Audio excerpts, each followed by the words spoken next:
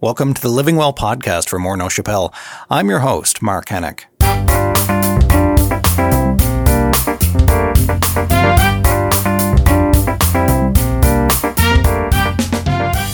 According to the Oxford Dictionary, stigma is defined as the mark of disgrace associated with a particular circumstance, quality, or person.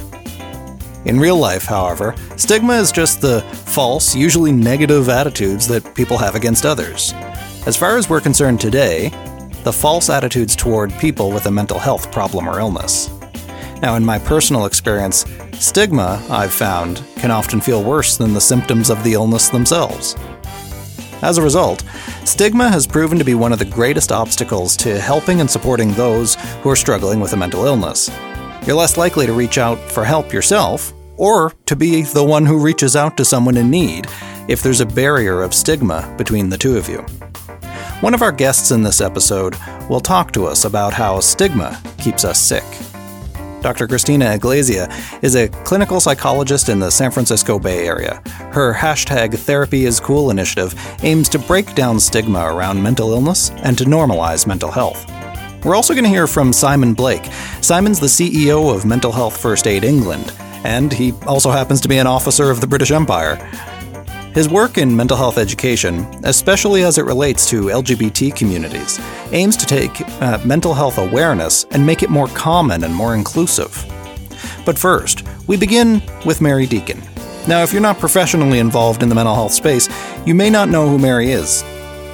But on the inside, she's a legend and a powerhouse. Mary is the chair of the Bell Let's Talk initiative, the most successful mental health awareness and fundraising campaign in Canadian history and, arguably, the world. Mary's been on the front lines of mental health advocacy for decades. As far as we may have come, though, with Bell Let's Talk, she says that stigma has historically been the toughest challenge for those living with mental health difficulties and for those who are trying to provide support. Many years ago, I worked for the Center for Addiction and Mental Health Foundation. I was the president, the inaugural president of their foundation. This is going back a long time.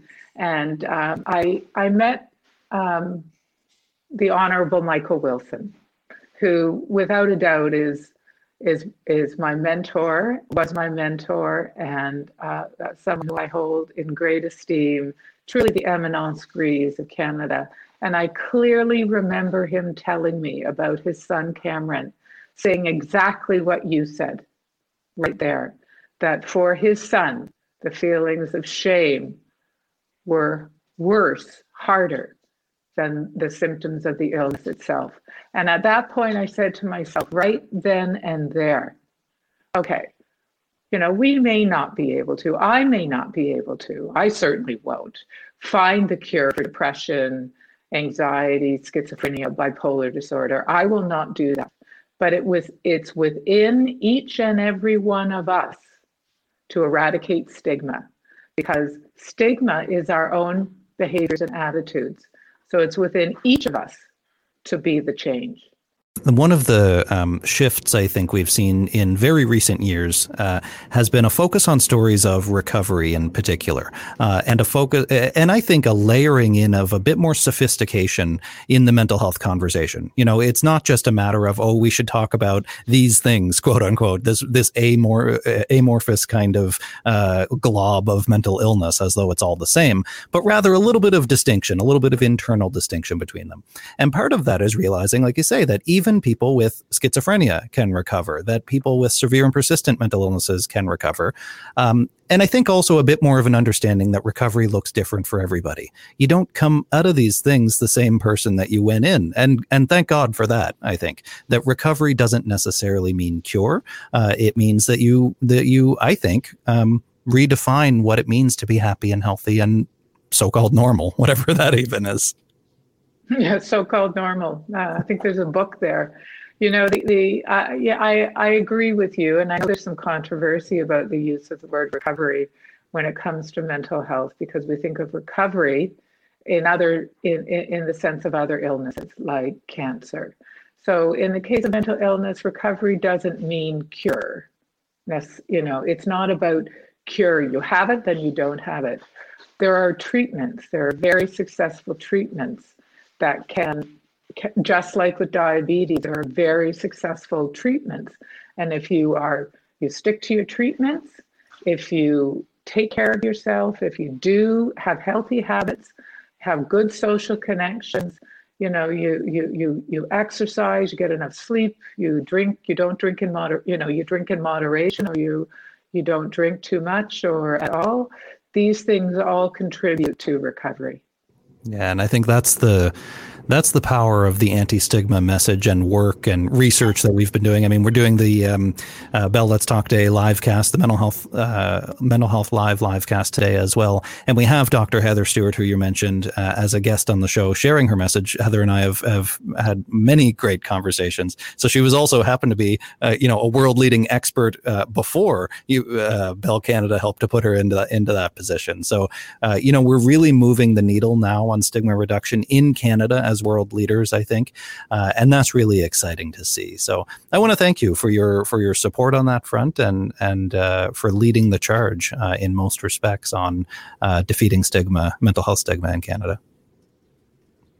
Well, the way I think about it is that we can all play a role in eradicating stigma, in creating a robust, healthy system that provides service to people who need it. We can all play a role. I am proud to play my role, and Bell is committed to playing a role to continue to tackle these issues. And the way I think about Bell Let's Talk is we truly mobilize behind the mental health community through programs like the Faces of Mental Illness, the Champions of Mental Health, through our support for organizations, many of whom I've mentioned, and through the telling of stories of people with lived experience, and really challenging those perceptions of what people with mental health issues are like and what they can do. So we are very proud to play our part as well, alongside you and many other people and organizations around the country. It's funny you mentioned Faces of Mental Illness, because I think even in the advocacy sector and in the mental health space, sometimes we don't check our own stigma. We don't always realize our own self-stigma. And I remember when I was named one of the Faces of Mental Illness back in, I think, 2014 maybe, or 15, either one. But I remember having a reaction to the name of it, a face of mental illness. I don't know if I want to be the face of mental illness. And then I very quickly realized, what does that even mean? What is the face of a mental illness? I had a preconceived notion, even living with it myself for most of my life, what a face of mental illness should look like. So that was a really powerful learning moment for me personally. And I'm so excited every single year to see the exceptional Canadians who are brought forward with their individual lived experience. Mm-hmm. And I think really it is one example of showing truly that a face of mental illness is your face and my face, and the face of friends, family members, co-workers, the face of everyone. And it's not, how they are depicted in, scary movies or ghost stories or different things like that in the media sometimes. That is not the face of mental illness. The face of mental illness is your face and my face. Mary Deacon is the chair of Bell Let's Talk. Thank you for joining me today, Mary. Thank you very much, Mark. Happy Bell Let's Talk Day. When we come back, we'll meet Dr. Christina Iglesia and find out how she's managing stigma among her patients. The Living Well podcast is brought to you by WellCan, a free mental health and well-being resource offered by Morneau Shepell. At wellcan.ca and on the WellCan app in the App Store, you'll find information, assessments, and resources to support your mental health. WellCan resources are supplied by Morneau Shepell's expert clinicians, as well as through partnerships with some of the biggest companies from across Canada and around the world. And now back to the Living Well podcast and your host, Mark Hennick. Dr. Christina Iglesias is a clinical psychologist in the San Francisco Bay Area. She says that she's noticed a trend developing in her private practice. An increased number of her patients were going out of their way to hide the fact that they were being treated for a mental illness. Every time somebody came into a session, they would turn off their phone, turn off their location, tell somebody that they were walking into a quote unquote appointment. As I became a little more curious of these behaviors that I was being more aware to, I came to find that the stigma associated with mental health support, such as therapy, was so pervasive that people actually went out of their way to ensure others didn't know they were accessing therapy. So they would tell a friend that they were at a gym when they went to therapy. They would tell a family member that they were at a doctor's appointment. I started to piece together that we live in a world where accessing mental health support is not only stigmatized, but also shamed and requesting for people to hide parts of themselves that really could use ongoing support. Fast forward came the mental health action campaign called #TherapyIsCool, which invites people to talk about and normalize accessing mental health support as a resource versus a crisis or treatment avenue that is only used for quote unquote big problems or severe mental health issues. We truly want to make the conversation around mental health and mental health treatment something that people can feel supported and educated around versus what we're still seeing now, even in 2021, which is this idea that if you seek therapy, you are crazy, you are sick, you are unwell, and therefore people perceive or judge you in a lens that is unfortunately stigmatized, discriminatory, and very prejudicial. Now, I mean, I think we've been throwing around the word stigma and stigmatizing around the mental health space for a long time now. But according to you, what does stigma even mean? To me, stigma is not only a very complex thing, but it is something that exists outside of us in a system, but also inside of us and in the way that we view things like mental health. So when I hear the word stigma, I associate it with a negative connotation. So what we know about mental health stigma is that the negative connotation that continues to be tied with it is that people who struggle with their mental health are weak, are crazy, are sick, are unpredictable, are violent, right? And these are continued to be fueled by systemic issues around things like education, but it's also being fueled by our own internal and what I call self-stigma, which is the own ideas and beliefs that we hold around mental health that then in turn limit even ourselves from accessing things like treatment, medication, support. So stigma is not just a one-shop stop. It is pervasive systemically, societally, and internally with each of us. Now, what's the difference between stigma and discrimination? I view discrimination as the actual actions that people take due to stigma. And what we might see that when it comes to mental health is, unfortunately, discriminatory practices are widespread in, let's say, the workforce. So we know that people view depression as stigmatized, but a discriminatory practice is somebody not getting a promotion because their superiors are aware that they have depression and therefore don't believe that they are suited or able to perform the tasks, even if there's nothing that is indicative of that. To me, that behavior, right, is what is discriminatory. And the stigma that these people, all of us, potentially hold is the ideas and beliefs that we have around it. Now, do you think there are, according to both the patients that you've seen and the work that you've done in the advocacy space, are there certain groups that are more stigmatized than others, or certain demographics or even cultures that have differing levels of stigma? Absolutely. I think that almost in every subgroup, we can compare and contrast on how stigma shows up. So if we're thinking about something like gender, we could say that males are viewed in a more stigmatized lens if they speak about mental health issues.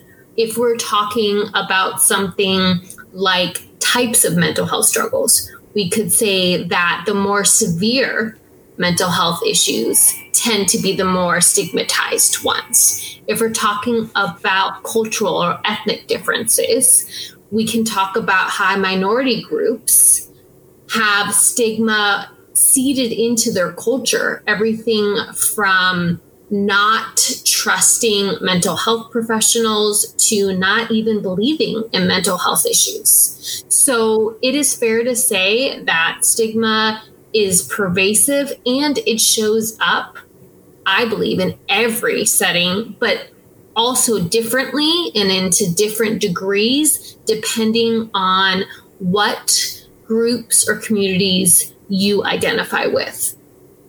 So what do you think? I mean, you've mentioned a few of these already, but what do you think the real impact that stigma has on people who are struggling? How do you think it impacts people? It keeps us sick. I think that the fact that 9 out of 10 times, and that's a stat that's just from clinical, it's not anything research, but 9 out of 10 times when people show up in my office, the fact that they have to tell me that they are scared to admit that they're struggling, the fact that they have to tell me that they have to lie about being in therapy or taking medication, the fact that they have to tell me that they've been struggling with a mental health issue for decades tells me that stigma keeps us sick. Stigma tells us that what we're struggling with is wrong, is bad, is somehow, indicative of a flaw within us, versus if we spoke openly and truthfully around the fact that every single person has mental health, therefore every single person is vulnerable to struggling with it. We don't tend to stigmatize, physical, biological ailments, right? We say, oh, you broke a bone. How can I support you? How can I help you? Make sure you go to the doctors. Make sure you do physical therapy. We tend to rally around that. But when it comes to somebody walking in with, let's say, a psychological injury, right, which is what I think trauma is, right? It's an injury to our system. We tell them, go away, don't talk about that, be quiet. And it is so painful to bear witness to the fact that we are telling people to be silent around the things that if they were able to speak about, they could finally heal from. And that is what stigma does. So how do we overcome this? As cliche as this might sound, I truly believe it gets moved by sharing our stories. And I know that that's probably in line with how you view and feel it. But I think that if we share our stories and the parts of that even you and me are talking about, the parts where we're our own worst enemy, we share that part too, right? Not just the, hey, I struggle with depression, hey, I struggle with anxiety. But if we share the parts of, hey, I struggle with these things and I have these thoughts and these lies that I tell myself, if we actually share the whole truth, I think that's actually when the pendulum can shift. I think that what we're seeing now is that people are starting to talk more about mental health, but we still cap it and we still don't share it at all. We share the parts that we think people are ready to hear. And so we're making progress, but I wonder what it would be like to live in a world where it was actually safe enough for all of us to share the intricacies of the things that we struggle with. Because I think that when we share our struggles, we become guidebooks for other people. And if I heard you telling your story and you were able to share your truths, then I could tell myself, like, wow, actually, I'm not the only one that has those distorted thoughts. I'm actually not the only one who struggles with these things. So if we could be authentic with our stories, if we could be authentic with our struggles, I believe that we would actually find out that everybody has them. And if we truly knew that everybody had them, I think it'd be much harder to stigmatize mental health issues as a whole. The idea that we all experience mental health struggles may well help us to eliminate stigma. But Simon Blake says that there's a catch-22 here. Remember, Simon is the CEO of Mental Health First Aid England, part of a global effort to increase mental health literacy through educational workshops. He agrees we'd all be better off if we recognize that we're all in this together, that we need to learn together. But it will still be a challenge to thread that needle. The key bit about learning together is that stigma doesn't get in the way. That, that poor experiences don't stop people from trying again, or not getting the answer that they hoped for or expected from stopping people from trying again, because we are learning. And I started my career in HIV, and we know the impact of stigma on HIV. It's now almost 30 years later, and whilst stigma in the big picture may well have shifted, I know full well from friends and colleagues that on an everyday basis that there's still that impact of stigma is still felt, and still much more work that needs to be done. And so there's brilliant initiatives like the commission in Canada, and some of the work that's being done there. We've got Time to Change, which is works globally, which is about tackling the stigma, but it's going to take a long time. But we mustn't allow it to get in the way of us keep trying, finding new ways, finding better ways to have the conversations and to ensure people get the support they need.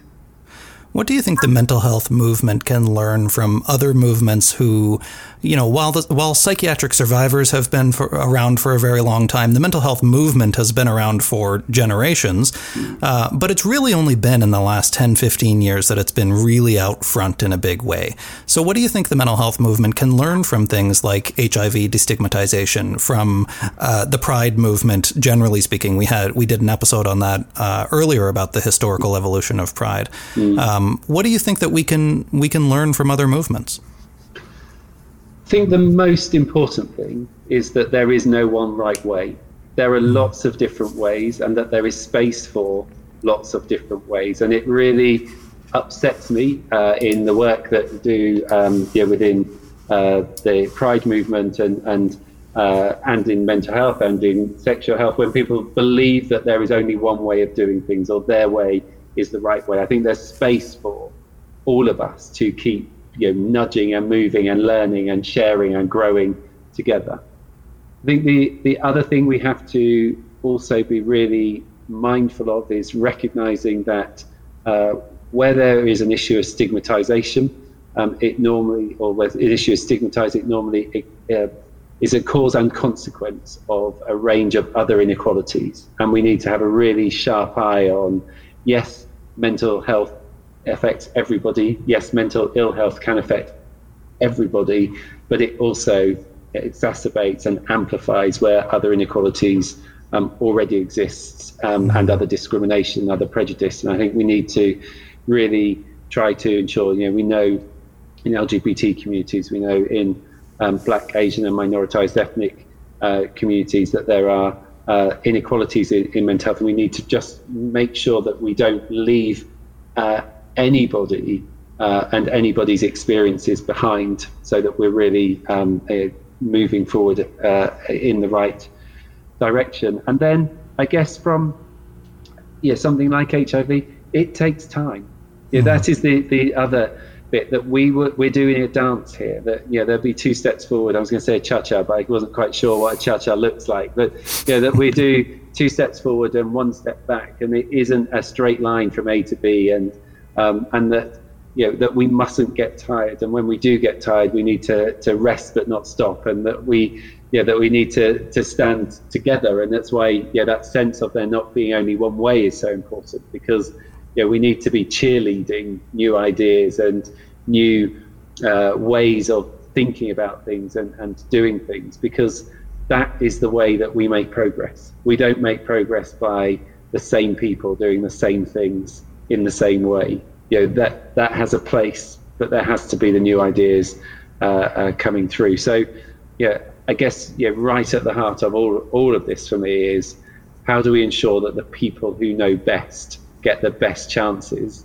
to design, to deliver, to shape, to support, without placing a burden onto people, whether that's young people, whether that's marginalized communities, whether that's people with lived experience. That that there has to be allyship, there has to be partnership, there has to be a recognition that this is a job for parents and carers, it's a job for peer educators, it's a job for community groups, it's a job for schools, it's a job for the workplaces. That there isn't a single answer and there isn't a single solution, but we can all play a part as long as we have that shared goal of better experiences in education, better experiences in terms of support and easy access to services where they're needed. And I think that idea that change requires multi-directional effort, multifactorial effort, that change takes time and persistence in the system, yes, but it happens to apply pretty well to personal recovery too. Absolutely. Yeah. You can't disagree with you in that at all. Simon Blake is the Chief Executive Officer at Mental Health First Aid England and the Deputy Chair for Stonewall, Britain's leading charity for lesbian, gay, bi, and trans equality. Simon, thanks for joining me today. Thanks for having me. It's been great talking to you. My many thanks to Mary Deacon, Dr. Christina Iglesias, and to Simon Blake. And my thanks to you, of course, to listening to this conversation about stigma on the Bell Let's Talk Day episode of the Living Well podcast for Morneau Shepell. I've been your host, Mark Hennick. Take care. You've been listening to the Living Well podcast. Mark Hennick is our host and executive producer. If you like what you heard, subscribe to the show. There's no cost involved. You just hit the subscribe button wherever you get your podcasts. Leave us a comment and a rating to let us know how we're doing. For more information about the show and the WellCan project, visit wellcan.ca. The Living Well podcast is produced for Morneau Shepell by Mark Hennick and Eye Contact Productions. I'm Dave Trafford.